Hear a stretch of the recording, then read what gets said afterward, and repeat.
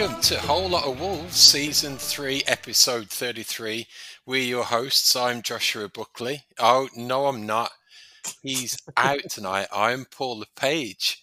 Josh has picked up some mysterious travel bug from California, so maybe it's a kissing disease or whatnot. So it's myself leading tonight. I'm ably assisted by producer Alex in New York. Alex, how are you?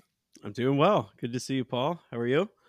Doing great. And we have a returning guest, but startlingly, only the first time this season. It is Joe 2 from Connecticut. Joe, how's it going?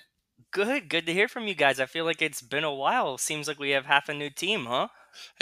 That's right. New season, new manager, second new team, but thankfully all on the up, which is nice to talk about for a change. Definitely. Off the back of Wolves 2, Brentford 0 from Saturday. And Joe, would you say the word was comfortable? It I was very nervous going into this match for sure. Uh I even like when it first started, I turned to my wife Rachel and I was like, this seems like one that we would normally lose. Like we come off the win against Chelsea and like we're coming like we should win this match. But yeah, the boys played great. I think they looked good and I was happy. It was a good match. It was Diogo Costa scoring his first goal for Wolves in what was a really great performance. And as I was watching it and afterwards, definitely in catching the highlights, I thought that was the Diogo Costa at about 70% of what he used to be like for Chelsea. And it just reminded me how oftentimes he was unplayable in a Chelsea shirt, and he was the epitome of a number nine, and we definitely saw flashes like that from his previous self on Saturday. I thought he was fantastic. There was lots of talk probably afterwards, a lot of fans buzzing, quotes from some of the players. What do you think, Alex, about some of the talk around possibly extending his contract given this current form? I was kind of excited about it only because it would be really disappointing if this was the only year we got from him and he's finally looking like he's come into form. Like he basically was semi-retired or retired. So it makes sense that it took until now to get the player that we thought we were going to get, which is just like you said, like a 3/4 version of who he was. It's clear to me. I don't know what you guys think, but I just think from the windows we get into the club, so social media, which our social media team does a great job, and then the occasional player interview, that they really love him and he really means something to the clubhouse. And I think that the young Brazilians that have signed have taken a big time liking to him, and then Mario Lamina, I saw in the Express and Star was saying basically they need to find a way to keep him. Like, this guy's great. He shed some light into the practical jokes that he plays. And Lamina, this is a guy who's coming in from Nice. He's not, doesn't speak Portuguese as far as I know or anything like that. And he still finds Costa to be an essential part of this team. And that's without him having been playing much until now. So one more year, why not, right? Because who knows what Big Sassy is going to look like next year. And Fabio Silva doesn't seem to want to play for Wolves. No. And Raul Jimenez doesn't seem like someone that Lopetegui wants to play for Wolves. So he's kind of our only striker at the moment. Joe, one more year? I would definitely take it. I think he got a year left in him. It looks like his confidence is up now. Like, getting the goals huge. I think that like him, Cunha, and Matthias together seem like they were finally in a rhythm that like we haven't really seen this season from anyone, right? Like this wasn't something we were getting, this kind of like connect. Like, he had like a back heel pass that was Yeah, dead on, yeah. this beautiful stuff. Like, I was like, where has this been, this creativity, this fun that they're having? They look like they were having fun, they look like they're having confidence. Easy sell for me. Give them another year, let's keep them. Yeah.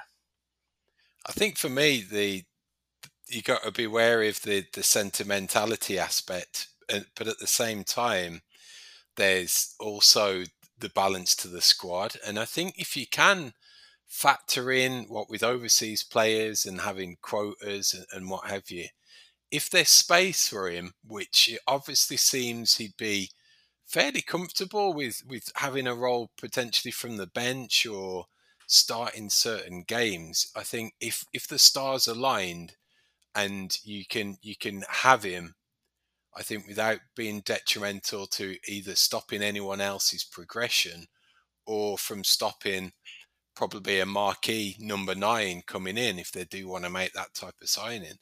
I think it points to keeping him. I think if they go all in on Fabio Silva, I think he'll still need that veteran in the clubhouse for support and tutelage and learning off. And I still think Sassa's a gamble, even when he comes back. His injury record isn't doing much, and I still think if Raul goes, you probably need someone else potentially to come on in. I'd like to see another potential younger striker or someone with a point to prove if Fabio is the guy. But I think if the stars aligned, but a little like Moutinho, if it all came together and you could have those guys that you can draw on for experience and everything that they bring to the squad, I think it makes a ton of difference. So you just mentioned him, Joe. Mateus Nunes, different player, Yeah. practically, and well, it isn't it. So it's just a shame when that run that he went on and beat 4 players, it doesn't get an assist. It was as good as, Yeah. but where's this come from? Is it just has it just been a matter of time and that he's found his position naturally? How do you think he's kicked on? I think it was the confidence. I think it was the goal. You know what I mean? Like once you get the monkey off your back, like then and like now he can play a little bit more free. But yeah, it seems like he's a completely different player to me. Like in the past couple of weeks, like this, it's great. I'm very happy for him. Like lots of pressure, obviously, all these guys. So like to see them kind of shed that, and yeah, like maybe it is Diego Costa having a veteran presence helping along, the younger players like that. Maybe like I think that kind of stuff is invaluable to the team. So yeah, he looked great. I was a huge fan this week for sure. That run that he just beat everyone. It was like FIFA, right? Like he just beat everyone. It was like Adama, but with end product. Yes, yeah, yeah, yeah, definitely, yeah. Fortunately, I will add, fortunately, but right place, right time, good substitution by Lopetegui, and it was Wang to put it in for 2-0. What do you think about Wang's little cameo? I like Wang. I like him coming back. I like the injury bug thing. I don't know how it works for him, but like even when we first signed him, what last year, 2 years ago, and like that first game that he played, he looked great. And then like what he just had this hamstring thing for 2 years, off and on, off and on, off and on. So I'm happy that he got one too. It was right place, right time, but I mean his foot was there. Like you can't teach like he had the right move. So yeah, count it. It was a huge goal too. Like I Yeah, mean, Brentford wasn't letting up. Like they had chances the whole second half, right? So like sealing it, they really looked like it deflated them, like emotionally deflated them. So I think like it was a bigger goal than it even looked like in that situation for sure. Alex, anyone out of the other starters or subs that really stood out to you during the game? Well, I think Lamina is and Gomez maybe they didn't stand out quite as much as they did in the previous game. And part of that is that that first word that you said, Paul, introducing the podcast, comfort. It didn't feel like as big of an effort as it did against Chelsea, but that might just be because they were facing a team with a slightly different midfield than Chelsea and less attacking prowess. So I would give them shout outs though still, because I think that yeah, they continue to bring just a dynamism to the midfield that Wolves lacked for a long time, and they kind of round out a team that was full of just like some attacking talent that wasn't producing end product. Neves can defend. He loves to ping a long ball over the top to someone, etc. But he's not the same player that Lamina and Gomez are, and that yeah. So I would just shout them both out as well.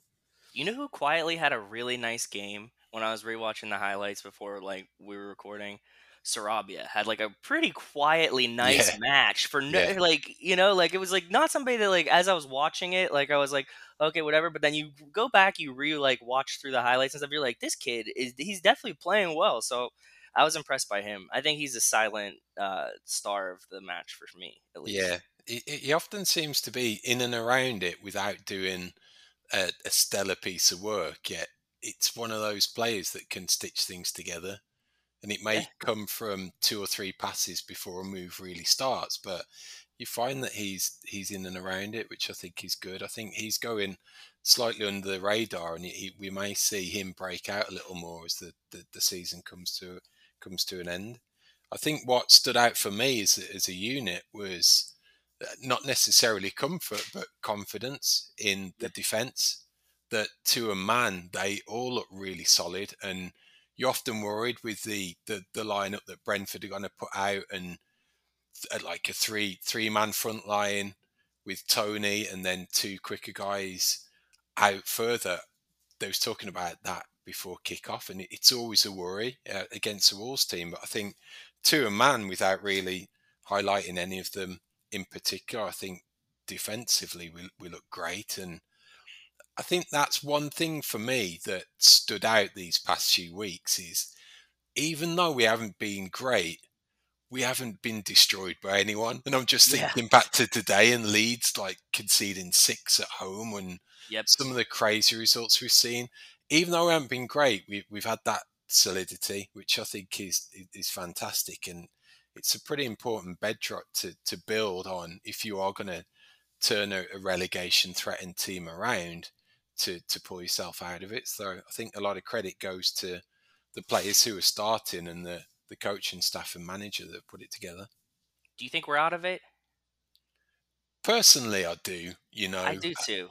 It Um, feels like it, right? it feels like we need one more, Yeah. and out of the remaining games, you can easily see that one, or I I could see I could see a few more actually, but Yeah, right? I I think was looking at the upcoming schedule coming up too, and I was like, I could see one or two here. yeah, but it's even to the case that we can rely on the stats and what he's done to turn around the team, and he's averaging 1.5 points a game since taking us over, which is phenomenal. Nuts. Yeah. Since that World Cup break. So if you just extrapolate that out of the remainder of the season, not only are we going to finish comfortably, but we're going to be quite well placed in the mid-table. So if those two wins can come relatively quickly, and if for example, if we went into May and not having anything to worry about, I'd really like to see what this team's capable of. Yeah, agreed. They it looks like they really really like Lopetegui. I didn't realize how much they didn't like Bruno Lage until I see them now. They must have really really hated him behind the scenes. Like I thought that it was like okay, like they just a little run, like a bad spell here, like maybe they need to buy in or something, but like no, it doesn't seem like that at all. I think that's reflected in the likes of the celebrations as well, Yep. where especially that second one, and it was the big group hug and jumped up and down, and they called Mateus over to join in. It just seems like there is a really good team spirit at the moment. They're all playing for each other. They're all enjoying it. Um, and to those points, Joe, if they weren't previously under the old regime and there was issues with the training or they weren't fit enough, that's going to weigh you down. So if all those pressures are going to be released and you're enjoying it and you're playing for someone that you got a ton of belief in, who's giving you that leash to go out with, I think you can expect good things from a Lopetegui side for sure. Do you think that maybe I was thinking about this earlier, like what can I point to that I've seen that I think it, and I think that maybe Lopetegui being so vocal when he thinks that there's like bad penalties, missed plays, like I think the players respect that a lot. because he'll come out and just be like, no, this was bad. That was a bad call. Like the refs bungled this today. Whatever. Like he'll say it, which is wild too. But and I think that's like, it was the gaining of the mutual respect between the parties, right? And yeah, it looks like I can see it on the pitch, so I'm happy. Yeah, I think in his own special way, he talks quite positively about the players in his press interviews, and even to the extent that, for example, if there is issues behind the scenes without Nuri or Raul, you haven't heard anything Nope. along the lines that there may be. He's always been like, well, they're still contending. There's still a squad place to play for. It's not like he's cast anyone aside. It's like everyone's still got a chance. So I think he brings a lot, a lot of what you can like in this team. Definitely comes from the head coach. So Alex, the clean sheet. What does that bring for us this week? Of course. Well, as Josh mentioned last week, clean sheet lunches now going to be a thing on the podcast. He threw out some questions for us that were a fun way to, go through like some superlatives of the game. So I'll throw them out to you guys, and also read some responses that we got on Twitter from people after the match. So the first one was who gets to order first at the table for the clean sheet lunch that we think is coming this week. Okay, I'll go first, and I think it's got to be Costa ordering first, and they'll all be patting him on the back and letting him go for it and pick whatever he wants. That's a good one. I'm gonna go with my boy Mateus this week, just for that run alone. I think it's worth it. Costa finished, yes, but like I'll give it to him. And I don't think anybody. I think even Costa would let him cut in line. You know what I mean? Yeah. Okay, who gets to pick the appetizers for the table? It's kind of like an honorable mention award behind the man of the match award. So mine's a little under the radar, but I'm going for Max Kilman. I'm saying he's taking captain responsibilities. He's going to grab that menu because he might not get the chance if Neves comes back in. He's going to grab that menu and quickly pick out 3 or 4 things to the table and do it with the leadership that he's shone with. I'm gonna go again with my boy Sarabia this week. Give him the appetizers, like quietly. He'll pick it, spread it around. I'm fine with that. Yeah, I like that. He has been a bit underappreciated. Okay, and then who gets an extra serving of the dessert? Extra dessert. Give it to Wang, man. Comes on, gets the nice second goal, puts it away. I think Wang Chan gets the second dessert for sure for me. Yeah, I agree. If it was 2 scoops of ice cream, he's definitely getting a third. And he'd be really thankful for it as well. Of course. All right, so we got some responses on Twitter. A lot of people are in agreement with Diego Costa. Josh himself, I know he's not here to speak for himself, but he had Costa and he had Jose Sa for the appetizers. Sa made some great saves, man. He really did. He kept it in there when it was getting rough for sure. Yep. Second dessert to Mateus, and Josh added that it has to be a steak lunch, so maybe they're not going to the same Italian restaurant that I think they've been going to, which I believe was confirmed again that they went for this most recent one. Also, side note, did you guys see Lopetegui like in the club in Birmingham? Yes, yeah. Did see this picture. What was he doing? Where was he at? I don't know. And was he wearing like an opened button-up shirt, or was he wearing a really deep V-neck? Because that came up on No Stupid Questions last week, and I saw a lot of Lopetegui's chest in that photo.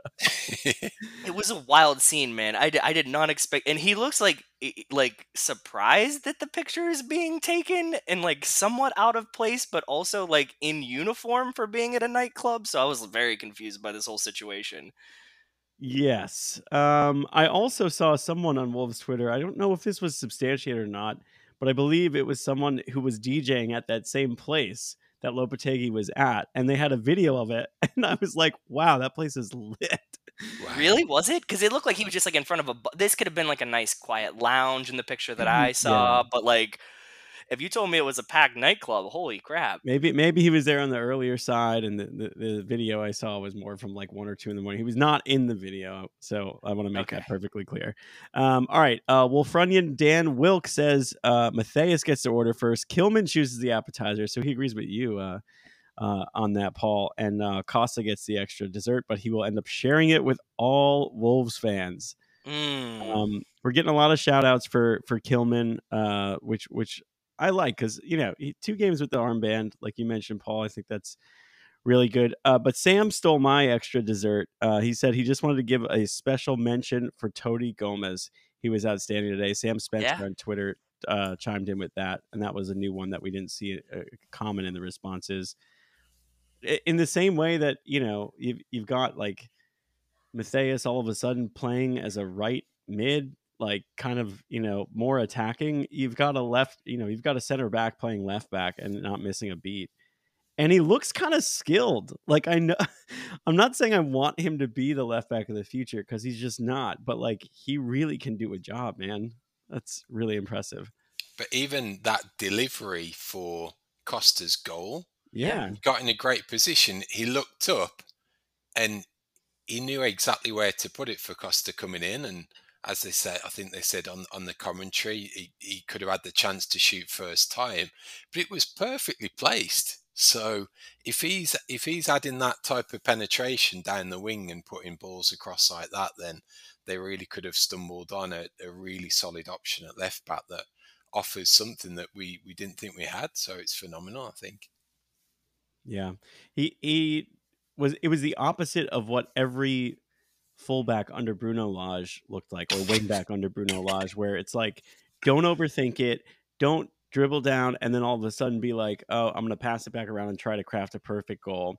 Just bang it in there into space, and that's exactly what he did. So that's pretty good. But yeah, that's what we got. Those are the relatives. Thanks to everybody who chimed in with them on our Twitter at WLW Pod. So it might have gone under the radar again somewhat thanks to the result, but Joe, did we get shafted by VAR again with the penalty on Toty? This one, I was gonna ask you what you thought about this one. I mean, there's been some egregious ones. I don't know. I don't like the he was going down a little early. Uh, I've seen worse called as penalties this year. So I think we could have had it, but I wasn't expecting anything based on our nice run of getting shafted both ways in penalties. So we got the win, and I wasn't sweating it. But if this would have if we would have conceded one and it would have been a draw, I think I would have been complaining a lot more than I am. But like, Yeah. what do you think? Do you think it was a penalty or no? Personally, for me, it was Raya's arm going across that kind of checked him out of it. It wasn't the feet coming together. It was Yeah. a distinct movement to take him out that way. And what I always lean to is that's a foul on every other blade of grass outside the penalty box. So I'm just asking for some consistency. And the thing is with that one is if the ref would have given it, it would have been held up. Yeah. And if he didn't give it, even though it looked like a foul, it's not going to be overturned because it makes him look bad. And Yep. that it's a close shot. They're going to look after each other. They're going to bat the on-field decision. So for me, it's a level of consistency. Was it as bad as the Pope one at Newcastle? No, but for me, a foul's a foul. What did you think, Alex? Yeah, I agree. I don't really think that watching it real time and then even the replays had me thinking, "Oh, corrupt league." It's more this one. I think falls more in the category of there's almost like an unconscious bias in a referee's head that they're more prone to not award a penalty to Wolves than they are like actively trying to shaft Wolves, right? So I guess the only thing I could justify that I thought maybe it would be a little bit of a soft penalty is that as Totti took a touch, the ball was going out no matter what. It was a really heavy touch. Was that impacted by the onrushing keeper? Of course. Did he get him? Yes, but you could argue that it was already going to be a goal kick regardless of whether or not he made any contact. I don't know if that plays into it, but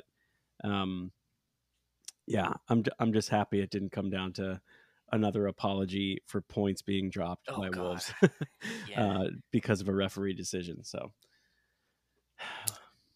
we touched on it a little earlier, but with these two wins on the bounce, do you think Lopetegui has now stumbled upon this preferred formation? We've got Mateus on the right, two forwards. Do you think now that this is going to change with Neves being eligible to come back into the team on Saturday? And this is a question, Joe, that was asked by Wolf Rooney and Dan Wilkes as a no stupid question on Twitter prior to recording. So, how do we talk about Ruben Neves coming back into this team? Does he? Does he? Does he is the question. Like, not how does he? I don't know. You know, I always have the feeling like don't mess up a good thing, right? Like I've been reading a lot of people commenting all day saying like, well, when Neves comes back, what happens? Who sits and stuff like that. And then other people were like, well, what if Neves doesn't come back? I don't know if you can play with this yet. I would like him to maybe they can do a soft like let's warm him back up into the team type situation and see how like the first half of next week goes, maybe try to sub him in. I don't know if Lopetegui's going to stay with like I don't think he's hard and fast in his ways enough to just be set on one formation is what it does. Like he wants to play against his opponent, which I really do like. With subs and with form and just like how he lines everybody up, it's great. And I think that will not lock him into one certain way of setting up, playing things like that. I don't know what's gonna happen with Neves. I've spoken many a bad things of Neves for a long time, but the team winning without, I don't know, like maybe it's like just a lot of pressure for him. I don't think he looks as great, like even as great this year as he has beforehand to me. So I think you got to ride the hot hand and stay with this, and maybe lock it down. If we get another win, then like it's an easier decision to put him back in because like it would probably be pretty disrespectful to not, bring him back as the captain and things like this. That's another element that I don't know how you juggle, and that's for somebody that's paid a lot more than I am, right? Like, how do you judge it? We need to know what his ego is thinking about this, but it's gonna be a curious weekend. Alex, you're in the hot seat. Do you bring him back in? And if you do, who's dropping out? I also would not. I think Lopetegui has cultivated a culture everywhere else in the team of you have to earn your spot every week. I mean, we've seen him Mm. constantly changing the lineup, and some of that wasn't always after what I would consider stinkers. Some of it was just after subpar performances. Classifying anything we've seen from João Gomez or Mario Lemina in the past 2 weeks as subpar would be completely unfair and inaccurate. So I kind of like him as a bench option against Leicester, and let him earn his way back into the team. As crazy as that is to say about your club captain, but I also think there could be some like politics involved here, or not politics, but transfer strategy. The better Wolves do without him, and the less important he seems to them, the greater likelihood that the market would soften for him and he may consider coming back. But you could also be hurting yourself from the standpoint that you're not going to get the return on him that you want. So it's it's a very tricky spot. It's a very Do we hot think he seat here, Paul. leaves? We should put you in it. What do you say? I, to begin with, I was initially thinking that you don't change your winning team, and then I was thinking Lopetegui wouldn't do after these two performances. But even on Saturday, he tweaked it slightly with not starting Podence and bringing Sarabia in to start. So that gave me a little reasoning that he may. I think on the, I think it would be harsh. The only way I see it happening this week is that we're away from home, and we don't have to be. We it's a different team to play against for like compared to the two that we've had to come up against in these past 2 weeks. So it's a different challenge. Whether he's seen as more defensive, um, that maybe gets him the nod, and if that's the case, it's probably Gomez that drops out, being away from home. Or does he just go horses for courses and back them because they've done so well and they've had a dynamic midfield that's effectively won them the 2 games? Do you want to change that winning vibe and those partnerships that have started to form? So I'll be a big fence sitter. I can see it going either way, and I wouldn't be surprised with either one of them. Can I ask just a kind of a novice question? Like I draw the parallel when I think about why they're playing so well, particularly the midfield, the players who are playing because he's not in the lineup. I liken it to basketball from the standpoint that sometimes when a team full of a lot of really good shooters is missing its like most dynamic player, right? Players become less deferential. They're not looking like, oh, we got to get, I don't know, Steph his however many threes, and they just start to take more onus onto themselves. Like, and we see Lamina carrying the ball forward. I think he had a shot or two. I don't even know if either one of them were on target. I can't remember, but we don't see that from him. João Gomez, the same thing. Like, is it that they just know there's a greater burden on them, so they play better, and that when he's there, they're less aggressive? Like, because I I think can't figure out why Matthias Lamina Gomez looks so much better when they're not, when arguably our greatest player is not on the field.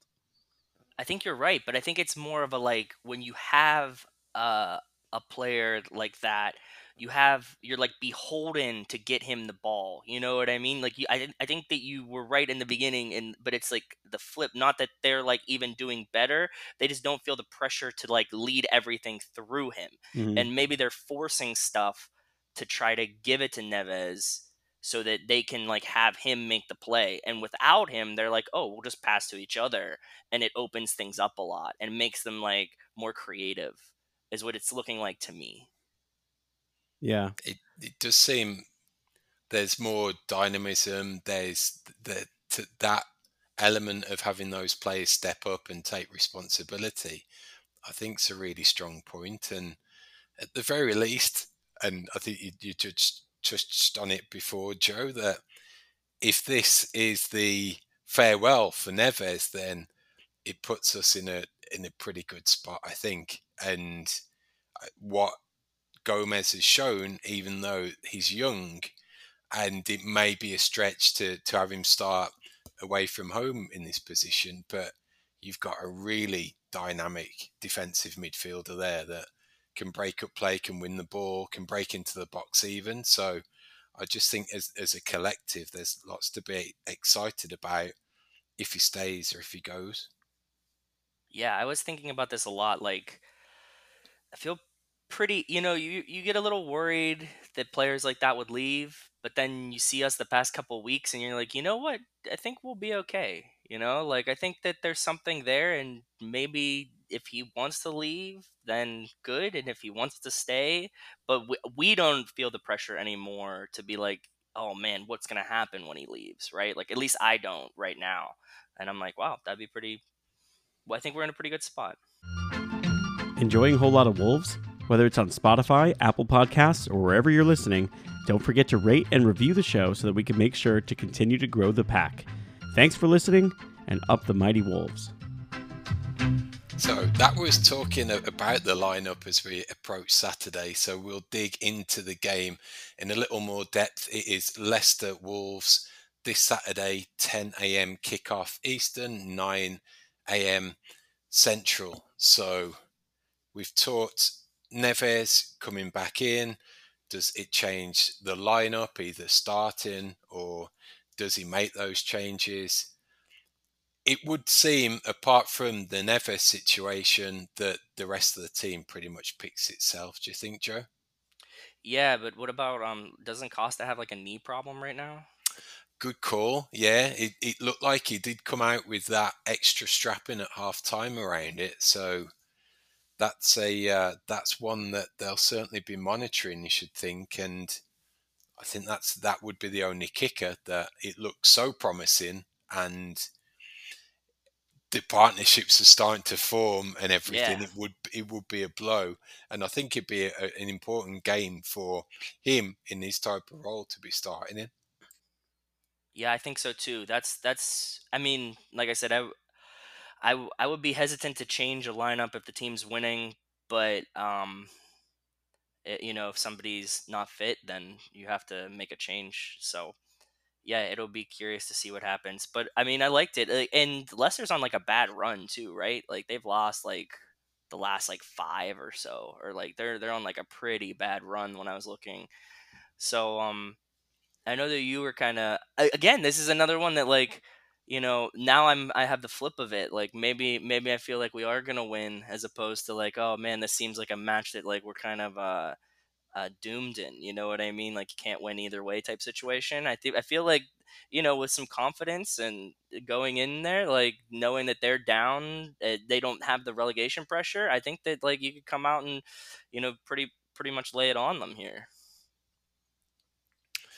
In terms of Costa being out, Alex, does he still stick with more of a shape that has two up front? Does Cunha lead the line and it's Wang playing off him? Um, so I would like that, but I think the Costa injury could also heavily influence the decision on Neves. So I think if Costa is out, there's a greater likelihood that instead he would go to a more traditional 4-3-3. Cunha would lead the line, but Neves would slide back into the midfield, and we would see perhaps something like Lamina, Neves, and Matthias, or maybe even like that 4-4. I don't know, man. It's so hard to predict. Like I feel like he never does what you expect him to do. Mm-hmm. Um, but we said it last week. Like if Huang would have started this Brentford game, I think we all would have thought that could have been justified. Um, and I love the idea of Huang and Cunha, just getting a glimpse at Huang and Cunha playing as like a central pairing. Because I think that could work out pretty well. So, um, yeah, I think he would have to be the one if Costa doesn't go. I think. So you mentioned drastically different form, Joe. We got smashed at home in October 4-0 when we last played, and it definitely seems we're on the upward trajectory, and they may be on the way to doing that, changing the manager, hoping that that can stimulate something. They probably anticipated that they weren't going to beat Man City on Sunday, so they'll be looking at this game as a must win. Do you think that factors into favouring us? Huh. Uh, no, I don't like that. I don't like a team that has nothing to lose, right? But I think that balancing that with the confidence that we've seen in Wolves the past couple weeks, that uh, maybe this is one that will be decided kind of early in the sense that you will be able to feel the tempo off the rip and see who wants it. Like if Leicester comes out flat, I think we're gonna have a good Saturday. I think that if we come out flat, then we could definitely drop it. But I'm feeling confident. I like our positioning in this one and their bad run. I think that like it's time to put the foot on the gas and just keep going now. So like I like this pressure that we have. I think that the boys are going to come in hot and we're going to do it. Yeah. Okay, lead us with a prediction of the score. Oh, 2-0. We score early though, like in the first 20. And then I think we might sneak another one in before half, and then we kind of just ride it out. Then I think that if we can do that, we can get two. I know that that's yeah huge, but if we can get two before the half, I think that they'll just be like, okay, we're good, and then park the bus, and we'll be okay. Alex? Um, I think I'm gonna go. I'll go 1-0 Wolves. and I feel like we'll be way less comfortable than we want to be against Leicester, but ultimately get a result because they do feel a little dead in the water. Yeah, but I still say a Wolves win. I'll go 1-0. Okay, I think this would be one that I think if you get a draw, it's a good result for us given what's on the line for Leicester. So I'd definitely take a point. But what I said after the game to my brother, I said we were talking about whether we're safe or not, and I said it's probably one more game and then a draw or two to be really sure.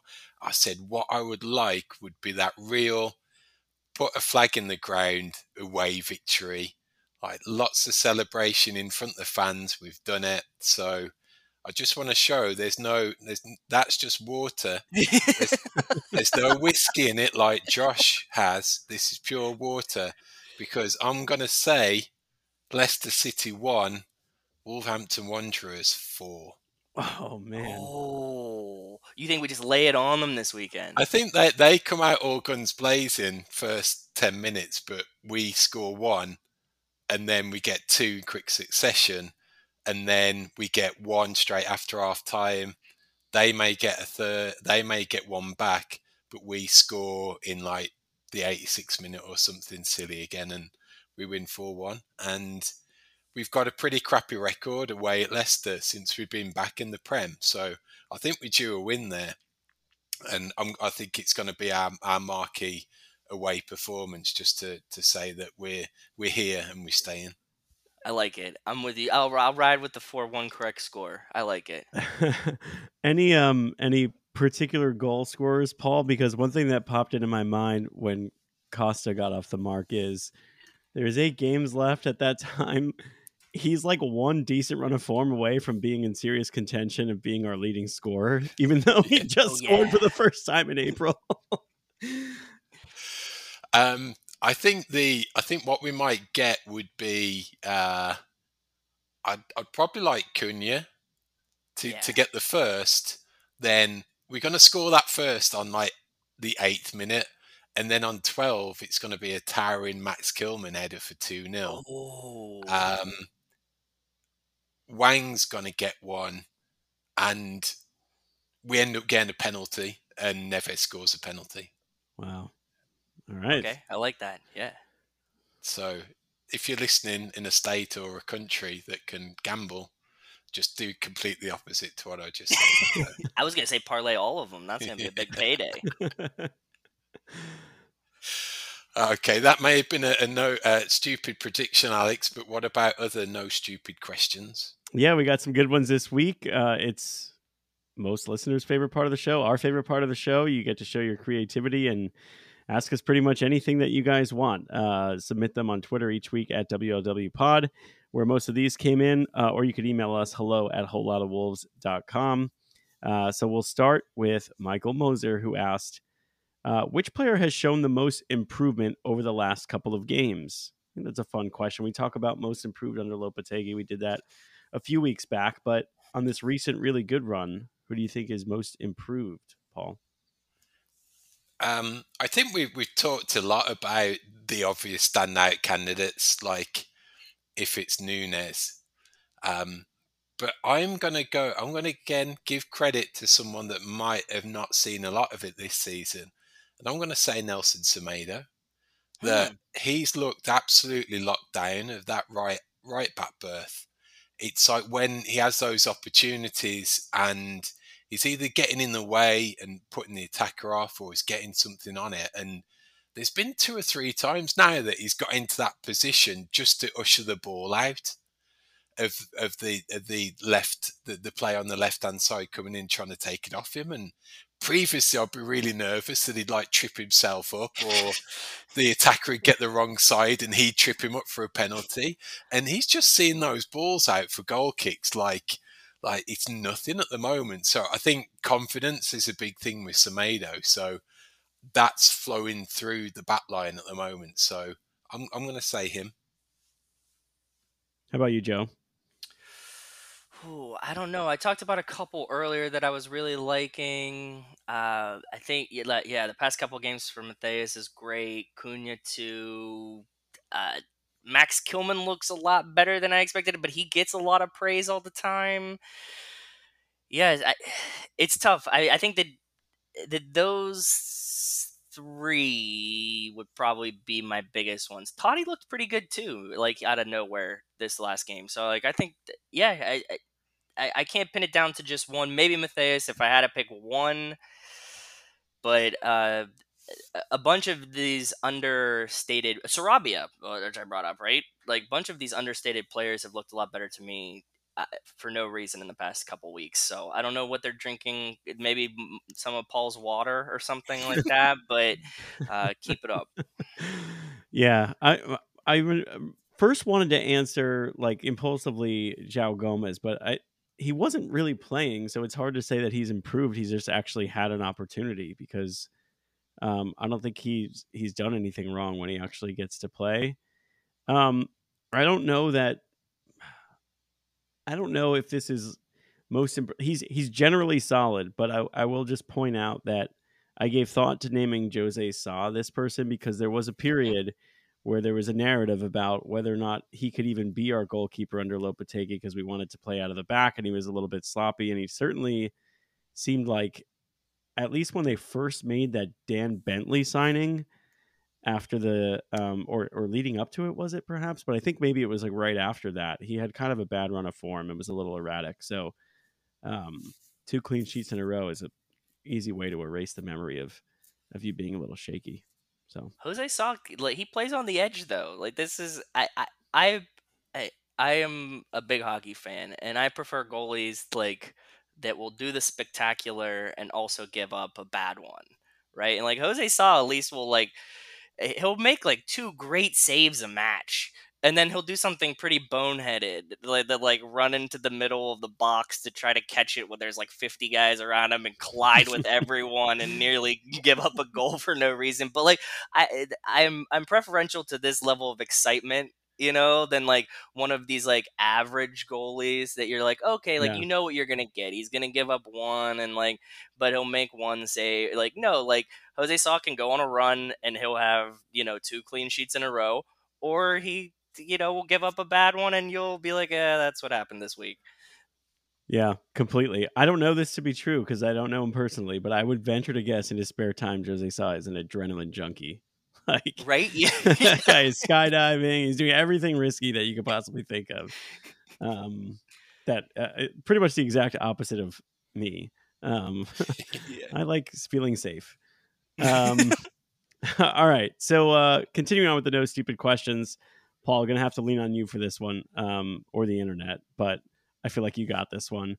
From Leia from our Houston Wolves. Why is Molyneux called Molyneux?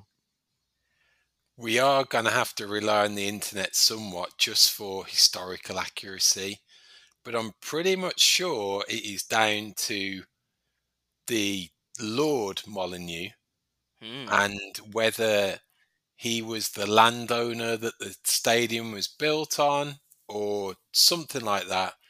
I I, I saw this in advance. I didn't want to purposely look it up, so I came across as much smarter than I actually am.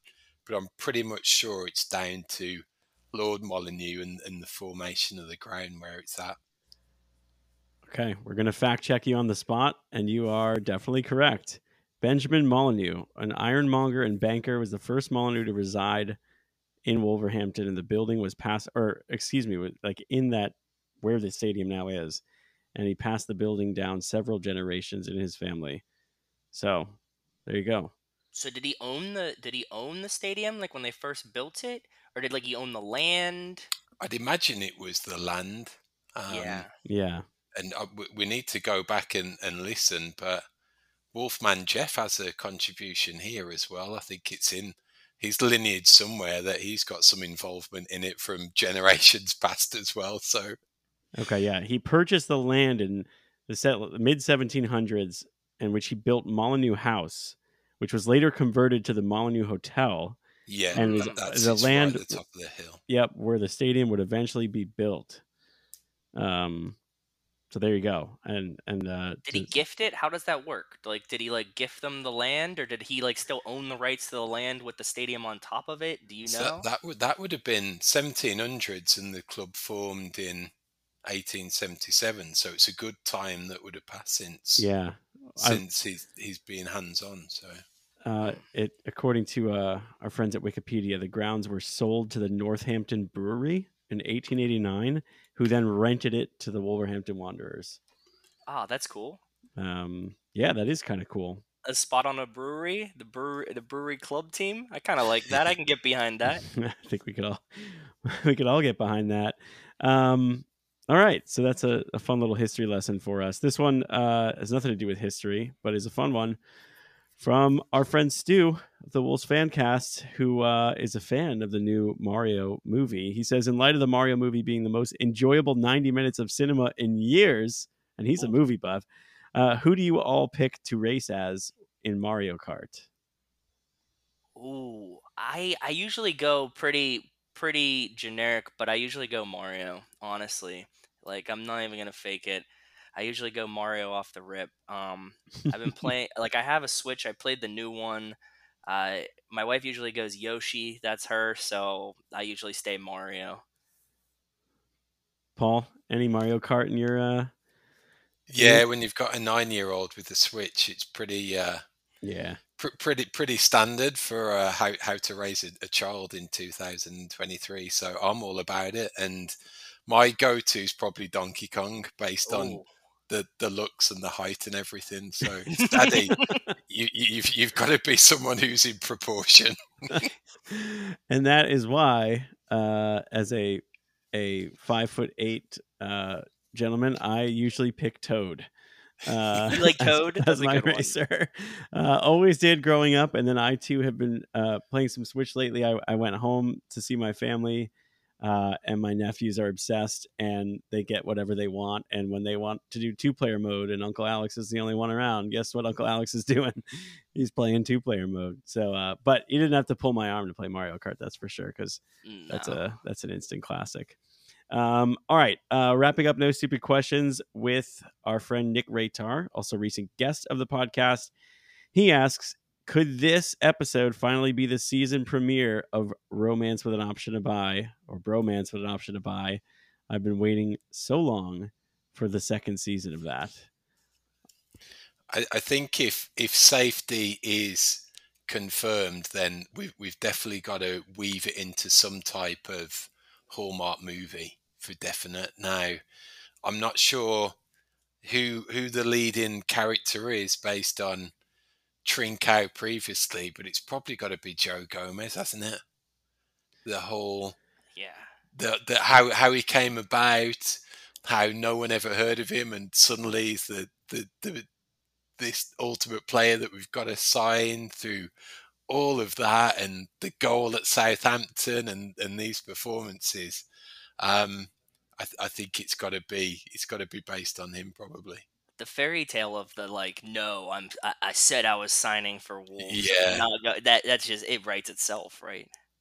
yeah, definitely. But I think we've got him as the leading man, but there's definitely there's some cameos in there as well, and I think there'll be a really good Diego Costa cameo if he keeps up this form through to the end of the season, and notches 2 or 3 more. Then he could be that childhood hunk from high school that comes back and wows the lady or something like that. So I think we could have a lot of potential to close out the season with this movie, straight to TV movie, but a movie nonetheless. That'll do it for No Stupid Questions for this week. Those were Again, good, man. Those yeah. were really good.